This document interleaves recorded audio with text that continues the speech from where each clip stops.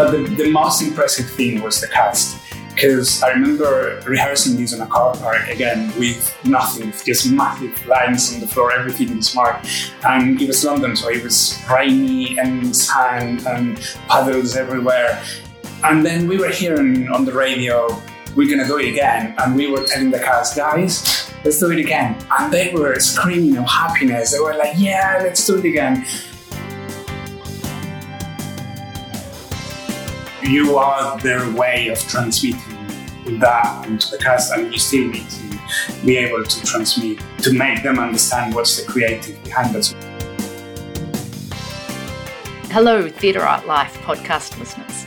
Today, we're sharing with you an interview I did with Miguel de la Fuente in Dubai last year on his global career and his work in stage management. We hope you enjoy. So, to begin with, can you just tell me your full name and where you come from? My full name is Miguel de la Fuente Graciani, and I come from Spain originally, but I haven't been there for a long time now. So when did you leave Spain? 2009. I was working in the film industry back there, and then I moved to Mexico for a couple of movie projects that never happened. And then I fell into the events world in Mexico back then. So you've been in the entertainment industry since you began, or did you start? I mean, film is being in the it was the same. Always the same. I studied film studies and film production, and then all the way. It's been a passion since I was a kid. So. And how did you fall into the event industry? Well, it was funny because then I went to Mexico for this one of these projects that didn't happen, and then I was working with some friends trying to look out, how it's to start in a new country. Or I wanted to travel. That's why I left Spain in the first place. And then I spent 4 or 5 months in Mexico trying to figure out what was the best way. And then by chance, I met a company that was producing a huge show for the 200 years of independence anniversary in Mexico. And I said, why not? It was a site managing job back then. 4 months, something like that, but there was a parade of 8,000 people and then a massive show. It was a very, very, very huge show. We had like 2 million people live. And I remember the whole adrenaline of doing the live thing. and then I came back to Spain after that. And I did a movie as an AD, first AD. And I got bored. I got so bored. And I was like, I don't think I can go back now. Like, I got the adrenaline of the taste. Yeah, I got the taste of the life. And that's it. And then I kept on doing events. And do you think that there was anything from your study in film and then your work in film that worked well into moving into events? Or? Definitely. Like, at the end of the day, the whole industry is entertainment, as you say, and production is production. Like, obviously, you produce a shoot, whatever. At the end of the day, you have a site, you have people to manage. Whether you have a camera or not, even on events now, you have most of them going live. It's really, really similar. To be honest, it's quite similar. Yeah. Obviously, each one of them has their own specifics, but it's not like changing from medicine to architecture or something like that. Yeah.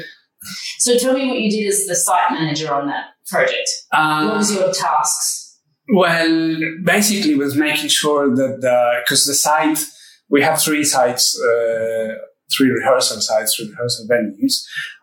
One was the Palacio de los Deportes, which is a massive arena. But then obviously because the parade was huge, we moved on to the Formula 1 track that now have in Mexico. So it was mainly about coordination because there was something like 5,000, 6,000 people every day on site. So making sure the storage was okay.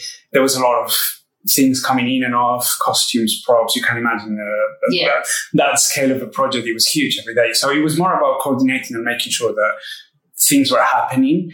So it was about that. It was about making sure that everyone having a very tight schedule and trying to know as much as possible whatever was going to happen in the day. But then, Mexico is one of the countries, as most countries in the world, where you have all these delays and unexpected and things like that. So it was more about making sure you had a solid plan and then play with it because you knew it was going to go any direction from the day. So, yeah.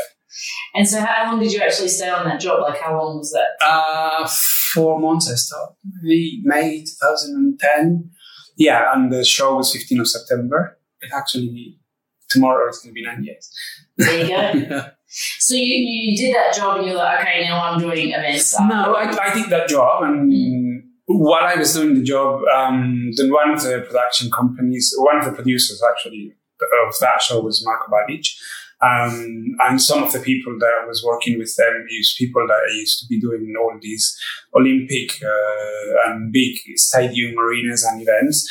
And what was it, like 3 months into the event, I remember one of the guys just came to me on a dinner, and we went out, and he was like, would you be interested in like keep on doing this maybe in the future? And I was like, yeah, why not? It's fun. I definitely enjoyed it. And then, as I said, I came back to Spain, did the other movie, didn't really work out. And a month, 2 months after, I got a phone call from this guy saying, hey, we're doing a show in Ukraine. You want to come? And I'm like, yeah, definitely. And that's when it started to. So Balic was the one that brought you into the... Kind of. It was not himself directly, but it was people working with Filmmaster back in the day. Yeah. How would you define what you do now? A bit of everything, or...? A bit of everything, yeah, definitely. Now I've come back to the operation side. I did, Ukraine, I did technical. And after that show, I started working on stage management, and I did only stage management for 8 years. In ceremonies? In ceremonies and events, mainly ceremonies, but also there was other corporates and some other events, theatre, circus with Dragon here. And then after 8 years, I had the chance now to run an operations department and events, and I was like, why not? It's a nice place to come back and do different things. And it's good that our industry has that where you can change a bit your routine. So when you, not for that, but when you get a bit tired of doing the same thing in that event, you can always do something similar and play with it, and then you don't get bored. Sure. Yeah. So for those who don't understand, what does stage management mean in a ceremonies environment? Well, there's a lot of things. Obviously, stage management as a definition, when you're talking on stage in a theatre, is a contained space, kind of. On a ceremony, you're working in a stadium or a big arena, and that changes the whole. You need a big team of people because obviously the back of house is huge. The roads to get into the stadium, to the different entrances to the stage are huge. Mainly, it means preparing rehearsal, running rehearsals, because obviously the ceremony happens one day and it's one shot. And so there's a lot of rehearsal time, making sure everything happens, try to understand the scenic pieces, the stadium, how the stadium is going to be divided. Normally we work with one-to-one rehearsal spaces outside, so you need to keep all these markups and, make sure, because at the beginning, especially the people that the cast in ceremonies, it's not professional cast, they're volunteers. So there's a lot of engaging with them as well and trying to make them understand what they're going to do, or because sometimes, I don't know, I'm thinking of London, for example, they just go to a car park in the middle of nowhere, and then you need to make them understand that these little lines in the floor are going to be a massive structure or something they have to interact with. For these people that are not actors or cast or dancers, it's something that you need to do them. I think it's a lot to make sure rehearsals run, to make sure people understand, the cast understands how the show is going to be. And then there's a lot of safety as well, because obviously, again, these people are not professionals. So sometimes they think they're playing and they're doing that for fun. And you need to keep also that side of the bad cop kind of side, where it's like, no, make sure that this happens specifically like this way, because otherwise you might get hurt or not, depending on the show. So essentially you're putting that into context for them.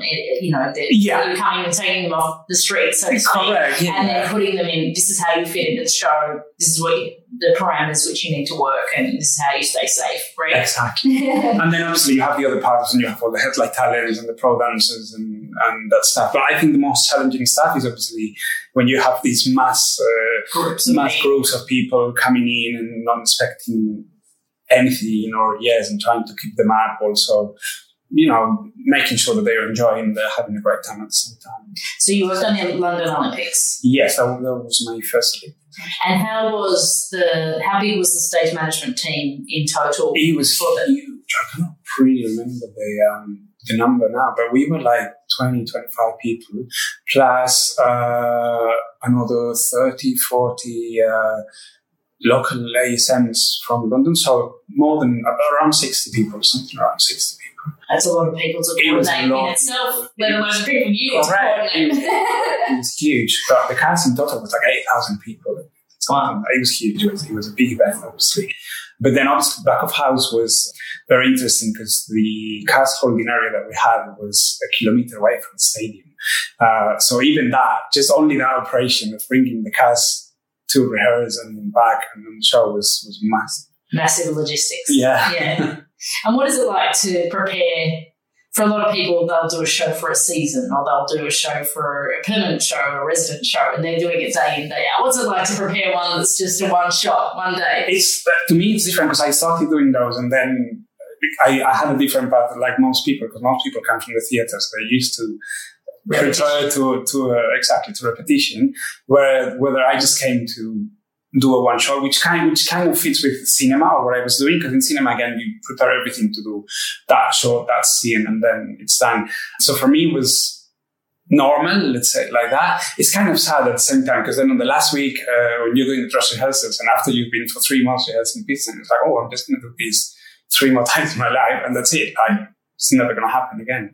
But it's good. And then again, the adrenaline of the one shot thing, like knowing it has to happen. Otherwise, only just a few billion people watching on TV as well. We had a couple of those. The ring in Sochi, for example, was a big thing, and I remember that. That will go down in history, right? The Sochi rings. So it's nice. It feels nice, and you get that moment when there is a countdown. And I always got that moment like you're in the field of play and you start feeling the countdown, and all the crowd is like really getting excited, and you can feel it. You can feel it in your body that you're doing something special, and there's a once in a lifetime, and you just want to get it right. What do you think are the skill sets for a stage manager to have in that environment? Timekeeping, organization. You must be organized. You need to have communication. The thing with that environment as well is that it happens in very different places of the world. So adaptability, not only to the country, to the work, to changes. Obviously, you work with teams of 100, 200, 300 people, depending on the show, technical, operations, cast is thousands. And you need to adapt to those and to adapt to the local specifiers of each country. And it's nice. I think adaptability will be the main one, like being able to adapt to any situation, being calm, obviously, because it's really easy to get overwhelmed by what's happening. But if I have to name one, it will be being able to adapt to whatever it comes and make it happen. Do you think that that's something that can be learned, or is it something that comes innate in No, it can be learned. I think obviously there's something innate about being calm and not getting stressed or super stressed about situations, but it can be learned. I've seen people learning and joining the family from different countries, and it's people that originally had no experiences, for example, or they came from tourism or from any other industry, and they started as maybe translators or just assistants, and now they keep on doing, and they're doing stage management just because they learn it. You have to have a bit of the personality. Yeah, no, that's excellent. So, and do you have a favourite of the ceremonies that you've done, and tell me why? It's back to London because it was the first Olympics, and I had done Pan American Games. I had done other games before, but the Olympics are something special. I don't know why the vibe in London was amazing. Like, even I was living in Stratford, but then like close to the stadium, and you could, or as soon as it was getting closer, you could feel it in the city that it was happening. And walking to the Olympic Park, and there was this sign saying like it's 4 days, 5 days. And then I remember that first scene of the show when there was a massive scene change from the Green and Pleasant line to the Industrial Revolution. That was huge. That was massive. Yeah. It was just a scene, like, it was not just, but it was a scene change choreographed. And it was a big, huge scene. How many times did you get to rehearse that before the show? Uncountable times. And the funny thing is that to reset that, it was like an hour, because every single piece of grass was marked and has its own position and fences. So basically we were doing a strike of all that. And once we were doing the strike, we were waiting. It's like, are we doing it again? No. And then I was like, yeah, we're doing it again. So you knew it was going to be like an hour of just everyone, like a lot of people handing massive maps, A0 maps on their hands, just looking for pieces of grass and where was everything settling. But the most impressive thing was the cast. Because I remember rehearsing these on a car park again with nothing, with just massive lines on the floor. Everything was marked. And it was London, so it was rainy and sand and puddles everywhere.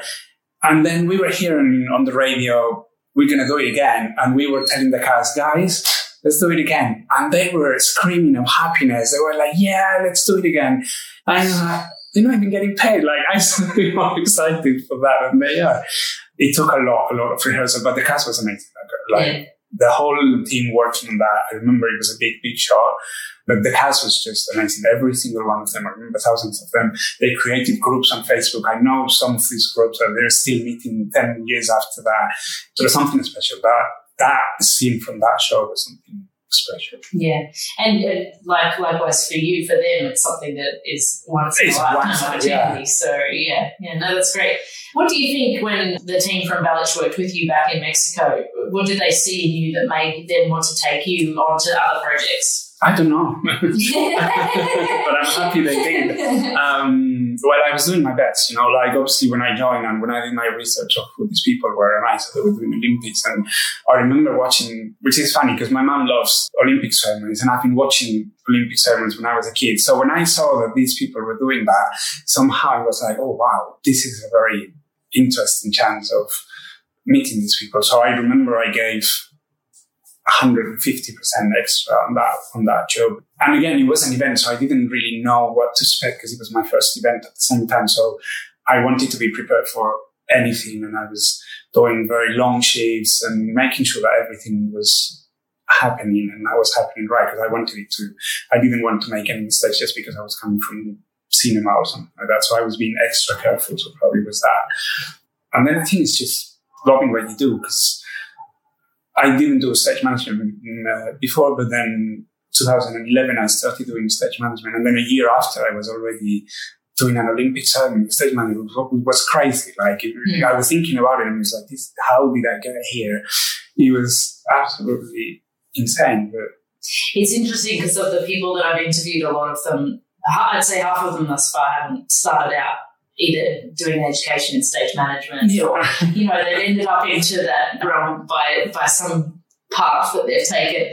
If somebody is training in stage management, I think the vision from being where they are in a college situation to where maybe doing what you do is like, there would not be technically any clear steps to get to that. Do you have any advice of where somebody should start with trying to break into this kind of work? Yes and no. Obviously, I think you need to do both theatre and events, because obviously this have a lot of theatrical parts on it, like the theatrical shows at the end of the day. So ideally, you need to have that background, which I lacked. And I remember I was struggling because I was lacking that background. But then at the same time, I was having a whole new background that people in theatre didn't have, which is being outdoors and being outside, trying to make a site look like something you want to make it look like. Mm-hmm. You're referring to film here. Yeah, exactly. So, which is kind of like when you get into a stadium and you need to like build a set, or it's a bit different than a theatre. A theatre is much more contained. Even a stadium is contained, but it's not. It's something completely different. Or then going to a rehearsal site in a car park and making sure there's tents and there's a lot of this event. I think the key is to be able to do all these different things, and then it's meeting the right people, as many things in this life. Yes. I was lucky that I met the right people in the few events or shows that I was doing in the ceremonies. I met key people that was driving me from one to the other and to the other and to the other, because you can apply for jobs, but end of the day, people want to work with, especially something like that. There's going to be broadcasted to millions of people. They want to know that they can rely on you. So normally people call someone that they've seen working before and know that he's going to respond well to that kind of pressure and that kind of environment. So they're not going to take a gamble on that situation. No. So when you get that opportunity, then you work hard because you want to be able to that links then to the next job and the next Correct. job. It's about making sure that you can show what your capabilities are when you're working, and then the right people, they're always watching, because when you do these shows, you know you're going to have another one after that, and some people may or may not be available because they're freelancers, and then obviously there's a different culture here, which is the having international teams with different backgrounds and different educational stuff, because you can see people thinking differently, and that's a very good thing when you have a team of 15, 20 people to be able to get 8, 9, 10 different answers on a problem, because there's people that come from Russia, for example, that will have a completely different mindset and will approach the problem in a completely different way that I do as a European or that a Mexican will do. And then you have that, and there's a lot of more solutions that you can play with and do things right. I think that's also very important. It's quite powerful if it's utilised properly, right? Yeah. If you've got an international team, it's a fortunate situation. I've worked with a number of international teams, and it's like you said, you draw from their strengths, and it becomes your department or your section becomes really, really good. So now you're in Dubai. Now I'm in Dubai. And how long have you been here? 2.5 years. And what brought you here? Dragon. Right. So you moved from the ceremony world to the circus world. Yes. And what was that transition like? I wanted to be honest, even from years ago, in 2011, I did a show with a guy named Pete. I don't remember his name now, his last name, but he was going to work in House of Dancing Water. And I remember he was talking to me about this show, and I was like, oh, that looks very interesting. And I always had that spike of like, oh, circus, like it sounds exciting. I would like to try it sometime. And then after the Olympics in Rio, I did a couple of other shows, and I was exhausted. I remember I had to take a bit of a break. I wanted to do something else. It had been a lot of traveling, obviously, with no or very few breaks. Hadn't seen my family in a long time. I wanted to be more settled. I didn't have a house for the past 3 years, from 2015 to 2014 to 2017. I had everything in boxes, and it's nice, but at the same time, I wanted to feel a bit of like, oh, I want to have my sofa, you know, something like that. Something like that. And then through a friend, I knew that they were looking for a stage manager in here for a show that Dragon was opening, and Franco Dragon was going to create and direct himself. And he asked me if I would be interested. And I said, yeah, definitely put me in contact and let's see. And I had an interview with Sam, I think Sam, and we clicked immediately. It was like a very nice, we had like an hour chat. I was traveling in China at the moment, on that break when you need to like travel and be alone. And I was traveling in China. I remember we had that chat, and I love his approach, and I think he liked the way I was looking forward to do something like that. Mm-hmm. And then I said, why not? I had worked, not in Dubai, I had worked in Abu Dhabi before, and I like it. It's a country that is quiet and safe and it's nice. So then I decided to take the shot. It was funny because then back in the day, when they offered me the contract, they were like, we want to offer you a 3-year contract. And I was like, no way I'm going to sign for more than 1 year. Like, I've never been permanent anywhere. In my life. The most I can do is 1 year, because I didn't know how I was going to adapt to the city and to do the same show every night and things like that. And it was a very nice experience. Like, it was cool to see all these artists, acrobats training and pushing themselves a bit more every day, and then living with that, like making a family of it, which is something that I had my working family, but it was just the people that I was working, but never with cast, because the cast was obviously changing from show to show. So this was a bit different, and they're all living in the same city. It was, I enjoyed it. I enjoyed it a lot. But then after 2 years, for me, obviously, I haven't been done in the same show many times.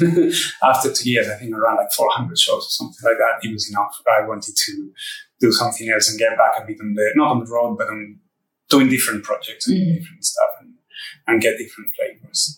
Yeah, I think it takes a certain decision to want to be in that lifestyle and the permanent sort of resident show thing. You can do it for a bit of time. Well, I've seen people that do it for like 15, 20 years in the same show, and it's like, okay, well, I wouldn't. I know I wouldn't be able to do it. Yeah, but then in I don't want to sort of pigeonhole people, but some people are the production side, the producing of shows, and other people are the running of it, and it can be dependent, and that can change because sometimes when you have a family, that kind of job then becomes a great role for you to have, so. Yeah. And it's great, and you can settle and you can have like a life. Definitely. Exactly. So you moved from that into back into events. And I moved back into events. Now I'm working for NBC, which is a television network here in the whole Middle East. But the headquarters is here in Dubai. There's obviously a lot of events. We go live broadcasting with events, obviously, so it's also a way to create content for the channel. And I'm back on operations again, so I'm back on running the whole thing behind more than being involved in just running a show. It's more about making sure everything around the show is nice and smooth, which in the region is quite challenging. Why is it challenging for those who have not been worked in Dubai? To be honest, I've done only one show in Dubai, and Dubai is okay. Like now, Dubai have been running big events for a long, long time in a very professional manner, and everyone knows what they're doing. But most of the work in the region now is happening in Saudi, which is both very exciting and very challenging. It's very exciting because there's a big social change and country change, and being a part of that, it's awesome. Like seeing women without the caballas and audiences being mixed and things like a year ago, 2 years ago were unthinkable in that country. Being a part of that is really, like, I'm really enjoying that side of it. On the other hand, there is no industry there yet. So even if you bring people from Dubai or international, you still need to work with locals, and you need to work with local entities. And even to do a simple shipping through customs may blow up a whole event, because they will get... I was doing an event and they kept a stage lift blocked for like 3 weeks. And we just got it like 3 days before the show. So we almost didn't get it. And it's just kind of that kind of stuff to make them understand that this kind of industry requires... these logistics need not only the logistics, but they're definitely not used to events and how things happen in a very fast pace. So it's challenging. It's a bit challenging. Do you feel like you're doing longer hours and have longer conversations? And yes, definitely. There's a lot of that. There's a lot of the inshallah factor that I call, which is like, inshallah. And if the inshallah is going to happen in an hour or in 2 days or in 3 days. Time you need to adapt to it. Time is a very loose concept. When you're somebody who's trying to put on an event, that doesn't work. No, it doesn't. Definitely. But things happen. At the end of the day, things happen. And the exciting part is they want to make things bigger and bigger and bigger. So there's a big industry that is growing now, and see all that flourishing. I find it quite interesting. It'll be another thing in another 2 years as well. Definitely. We'll be better at it as well, with the influx of people going in there, right? Definitely. Yeah. So do you drive from here or do you fly? Depending on, I guess, probably depending on where the project is. Depending on the project, I'm mainly flying. Right. Yeah. Flying. It's been Riyadh, Jeddah, and Taif so far. Flying. And so what would a day-to-day sort of activity be for you with your current job? I have an office job, which is something that I haven't had in my life before. So basically, because I'm now managing the operational side, but also kind of from the business side as well. So it's from getting RFPs. Obviously, there's a huge demand of the governments, the governmental entities are asking for content and for IPs, because they are the ones now pushing for this change to happen on the entertainment in Saudi. So you basically, they just get a lot of RFPs out, and you need to figure out where you can propose to them. So it's a lot of making proposals, talk to a lot of international people, which is nice because it's a lot of opening Saudi to an international world.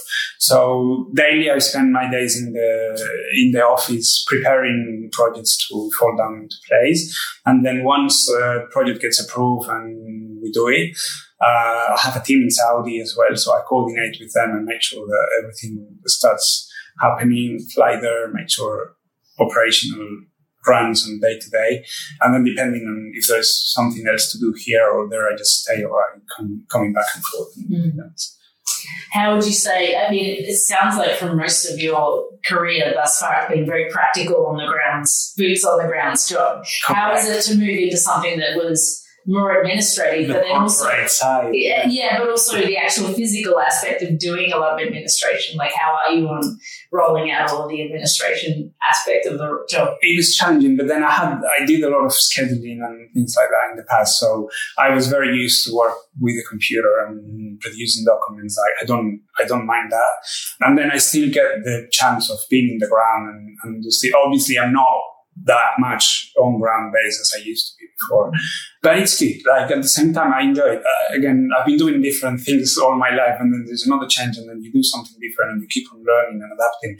The first month was tricky. Like, I remember I was getting there, and I was like, okay, so what's happened? There was nothing on the pipeline, like, confirmed. I was not used to. I was just coming to an event, and let's get things rolling and starting. And this was like, okay, now we need to get things started. Like, we need to find the things to get them started with. So that I found challenging. Now I'm quite used to it. And I enjoy being also able to do the other part and to start a project from the very, very, very beginning, negotiating, seeing which is the best people or the best companies that fit on this or that event or suppliers. It's nice. It's a good side of the business that I hadn't seen a lot before. Or not that much, not that close to it. And it's good to get a taste of it. So then if you've been settled in a little bit in Dubai for now, do you have some time off and you take up some hobbies, or what do you do in your free time? Not a lot, to be honest. I go to the beach. Like, I've always been a beach person, and the weather in Dubai, not in summer, but the weather is normally really nice. So I really like going to the beach and doing swimming, gym, all that kind of like everyday life, which I hadn't had. So that was, for me, my hobby was traveling, and I was doing it for work. So now it's a bit more of like, it's nice to have routines and day-to-day life and, get to the pool and just spend the day reading, for example, without the pressure of being on an event or in a different country where you just take the day to rest, literally, because you're exhausted from working long hours and the pressure, obviously, and the adrenaline. And here is much more a settled thing. So, yeah, still, I really like to travel and get the car on the weekend maybe and go somewhere to see a bit of the desert or there's a different nature here that doesn't happen everywhere else. So it's nice also to see that part. How many languages do you speak? Properly 4. I'm not trying with the Arabic, so. And what are they? So Spanish, Portuguese, Italian, and English fluently. French, I can understand because I know all the other Latin ones. So, which is funny because I actually studied French and I cannot use it, but it's just because I haven't used it. Because Italian and Portuguese, for example, obviously after working with Bali, so then I worked in Brazil for a few years as well. So just from working, you pick up, obviously Spanish is close to them, so you just pick up here and there. But French is the one that I studied French and English, and French I never used it, so it kind of got lost. I can understand most of it when I'm in a conversation, but I'm not able to speak properly.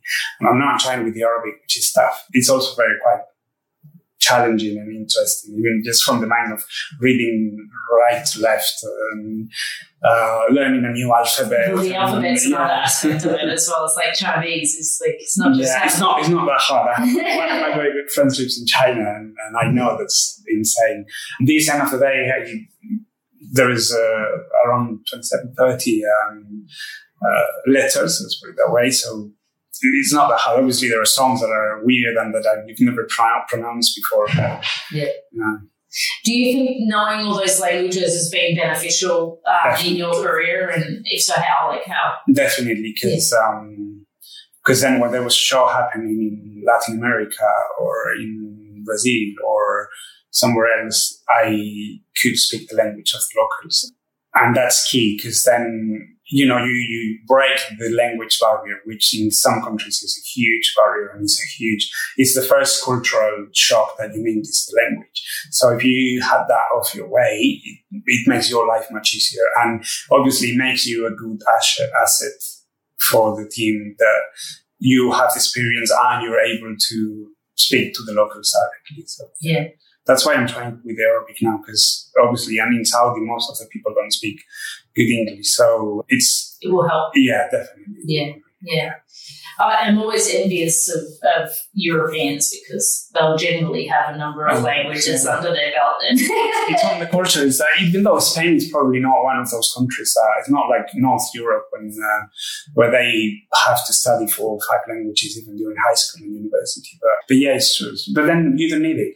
No. Because everywhere you go, most of the people speak English. So that's the issue as an Anglophone, is to go around and you try to learn other languages, but they're all speaking English to you. So, all right, I'll help you with your English. You can help me with my French. You said you don't have any plans to go back to Spain and No, well, I haven't really been back in Spain for almost 10 years now. In terms of living, you visit though, right? Yeah, I visited. My family's back there, my mum, my dad, my brother. But no, not now. There's probably not a big industry because of what you do anymore, right? Definitely not. There are events, there are shows in every country, but not as big as we used to, or not as in Dubai, for example, where you get a big taste of international and stuff. It's a very reduced market as well, probably in Spain. So no, I'm not looking forward to that now. I don't know how long I will stay in Dubai. Like for now, I don't have a date. I think everyone that lives in Dubai know that it's not forever.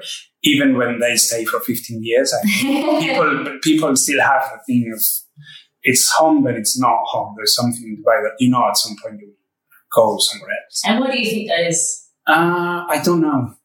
I think because people don't retire here, because you're here to make money and to work, and it's a very transactional city in those terms. So you come here, you do the business, you get that done, and then a lot of people leave, and friends come and go. Even in these 2 years, I've made friends that have been here in the past, that they came after me and they have left already. And you can see that all this movement is happening, and I think it's part of the culture of the city now. It's kind of it's an identity. Let's put it that way. I don't think it's sad. I think it's just a different way of looking at it.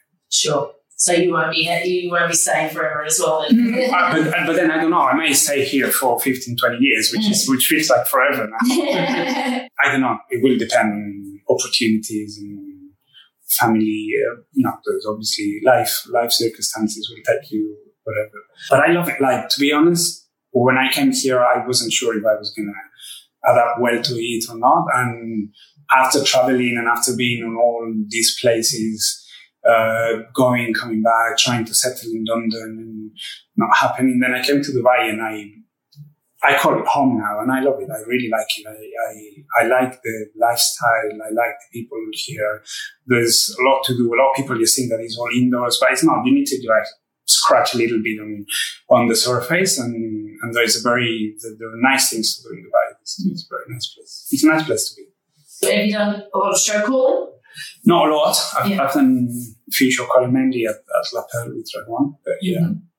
It's a lot of people think that the trajectory is you end up calling as a stage manager, but there's a lot of stage management work that isn't necessarily not at all. That role, especially when you're in global work and ceremonies and events. Yeah, no, especially there, because in there's only one show caller and there's a team of 40 other people that has to run everything else happening. So, but show calling is obviously is a skill. It's another skill and it's good to have. And because then when you're show calling, you're running it completely. You need to understand everything. You see then it's moving, and it makes you have a better understanding on the whole 360 of any show. Because at the end of the day, when you show call, you get on the mind of all the clinicians as well. For me to start the battle. It's not just being on the ground managing cast or doing something like that. So I haven't done as much as I wanted probably, but I think it's a very important skill to have. Not essential though. Like, I know a lot of stage managers that haven't show call ever, and they keep on doing Olympics and big shows everywhere, because there is another kind of skill set that you need to run on those that doesn't necessarily involve show calling. Do you have an ideal gig or job you want to catch at some point in your life that you'd like to do again? Or I don't even know, when's the next Olympics? Tokyo. Next year. Obviously, if I want to do one again, it will be an Olympic ceremony, an opening of the Olympics, because that night, the whole world is watching. Like there's something special about that. You feel there is history around it as well. It's an institution itself that has been going on for so long, and there is all these protocols and rituals and things that have to happen on a specific way, because they've been happening all through history in that manner. And I like that. I enjoy that. Like if I will do an Olympic ceremony again. Most of the people that I know who worked on Sochi have some war stories on that project. Why was this one a tough one for the people who worked on it? Because they were not ready, and by them I mean Sochi was not ready when we arrived. A lot of these games and World Cups and projects, when there's infrastructure involved and construction works, and to make sure that they align, there's a lot of things that happen very last minute. But Sochi was very last second. And then I don't think they really knew what was, well, probably they did, but for whatever reason, I remember all these pictures that we've seen them, like the two toilets put together without any doors or separation, and things upside down, and windows. Like, they were not ready. The people that was brought to work in the infrastructure of the city to receive an Olympics was not ready at all. And it made it really hard. Then we were not even allowed to bring food into the Olympic Park. So why was that? Security, Russian security. Like every day we had to pass this security control that it was a queue of 30, 45 minutes. Every morning you were coming there and you would see the queue. Like the first thing you were doing every morning was just standing in a line.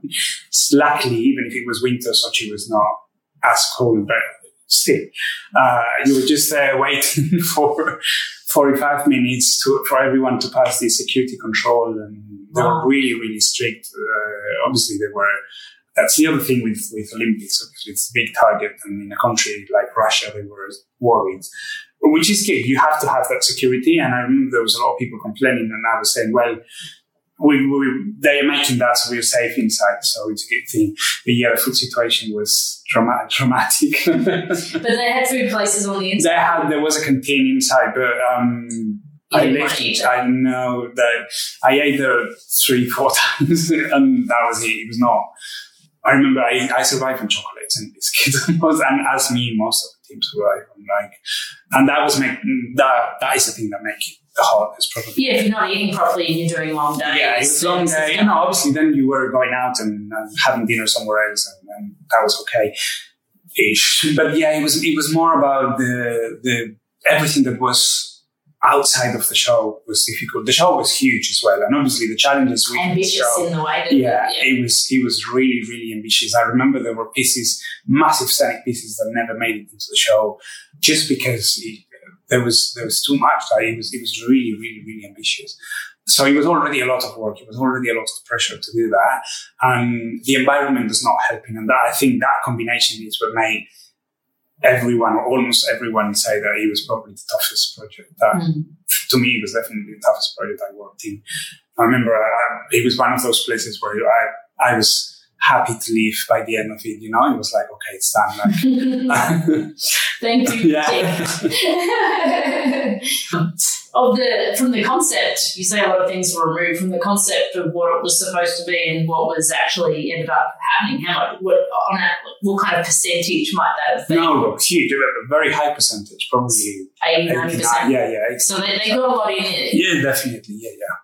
But still, the 10% they got out, they were still big pieces or things that people have been, because everything was huge. That show, everything was on the biggest scale. And I'm talking about 20 meters size scenic piece. It's not like a problem just gone out. It was like something huge that you used to see every day and you used to try to make it work. And at some point I was like, okay, no.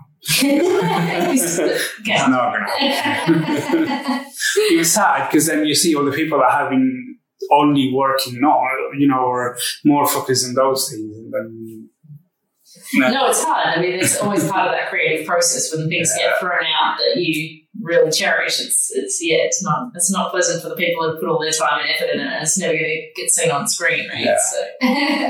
But even though it was a massive show, it was probably bigger than London in terms of how big it was, like how impressive or the scale of it was. In some of the roles that you've done, do you feel like you've had to have an element of creativity? And sure. How does that fit into the job? On problem solving. Creative problem solving, yeah. Yeah, definitely.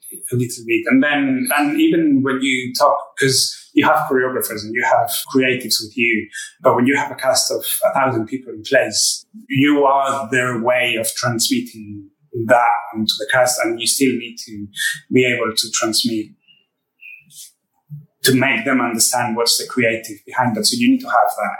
You need to have that little part of creativity. And then obviously after doing many, many shows, you remember whatever has been done here and there, and you can. Do you feel like you cultivated that in your film work as well? Yeah, well, I mean, I started doing film because I loved... what was your kind of role specifically in film? I was doing production. I started as I was doing mainly unit management, so pure production, and then I did 2-3 projects as a AD, but that kind of merged with the stage management. An AD role is kind of like a stage management. Yeah, exactly, because it's when you do the schedules, when you're running the set, it's basically the same thing, just apply them to a shoot and then to a live. But then, I think everyone that loves cinema is because you love the stories and you love creative behind it. And on my case, I started because I really loved animation, like stop motion and cartoons and things like that. So I was actually focused kind of like on that direction, which requires a lot of creativity and deal with people that draws and it's very creative and has a lot of imagination. So for me, definitely I had that because I loved that when I started in the industry, and then I've just been directed to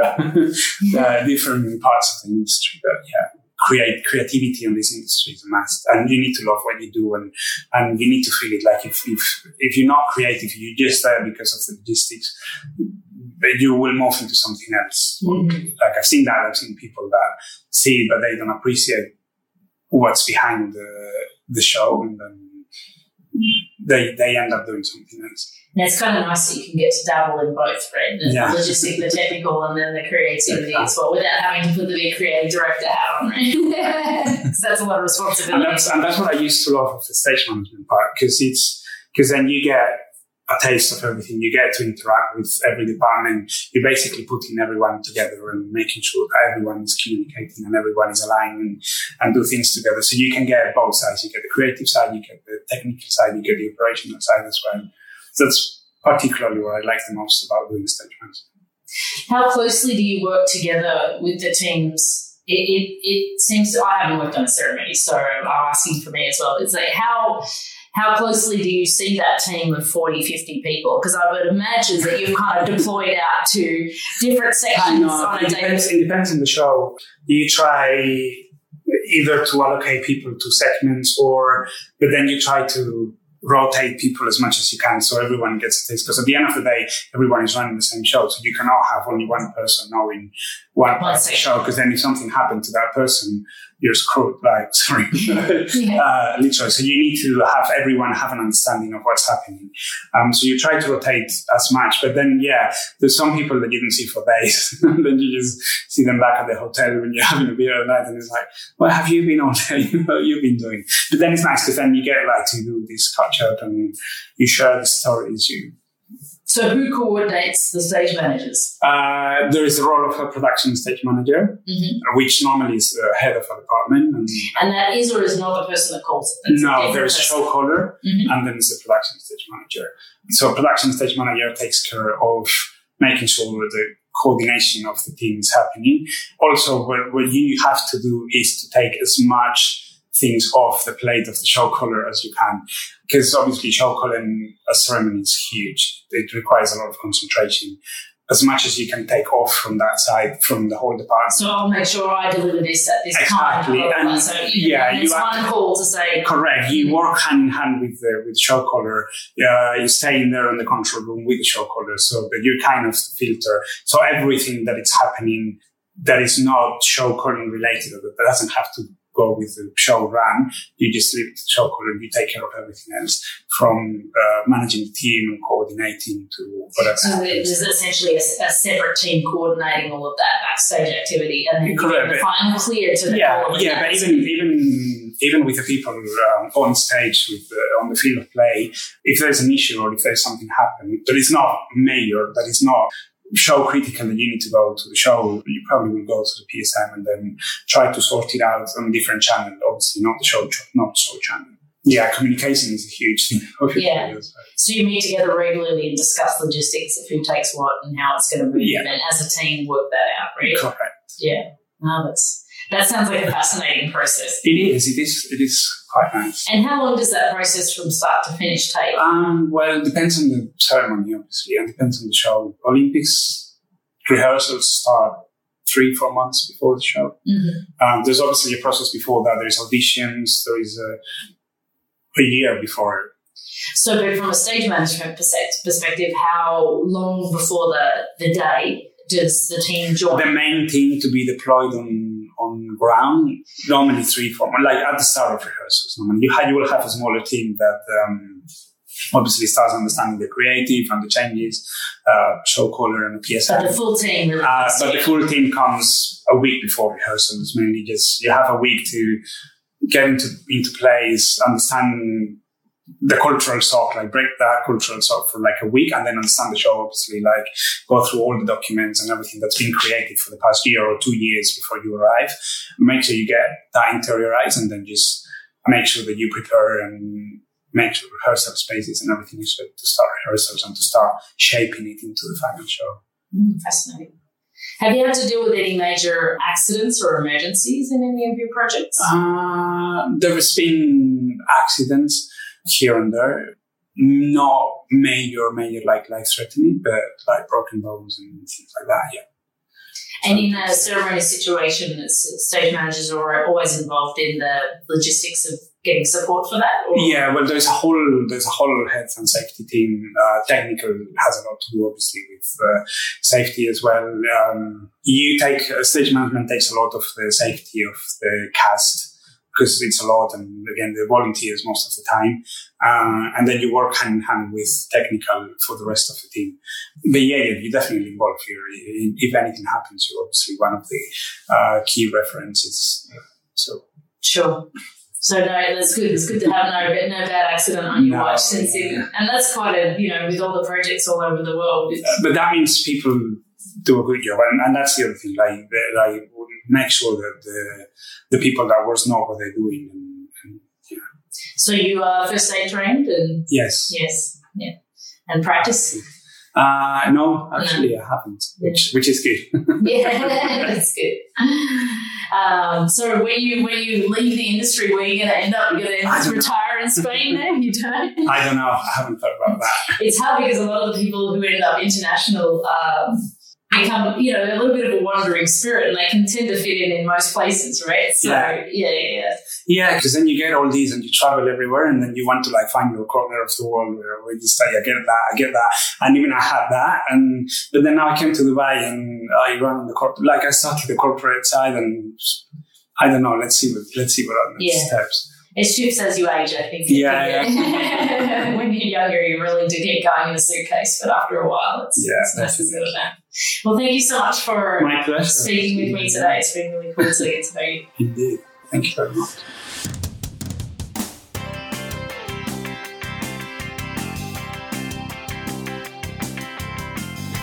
Please write a review on our podcast whenever you listen to our podcast and let your friends know about us.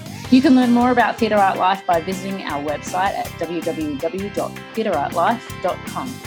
And you can follow us on social media and leave your questions or comments on Facebook, Instagram, LinkedIn, Pinterest, Twitter, or YouTube. We really want to thank David Zaya for composing the music for our podcast, and Michelle Shirotta, who is our sound engineer. We are your hosts, Anna and Anna, and this is the Theatre Art Life podcast, where we put the spotlight on those who create live entertainment around the world.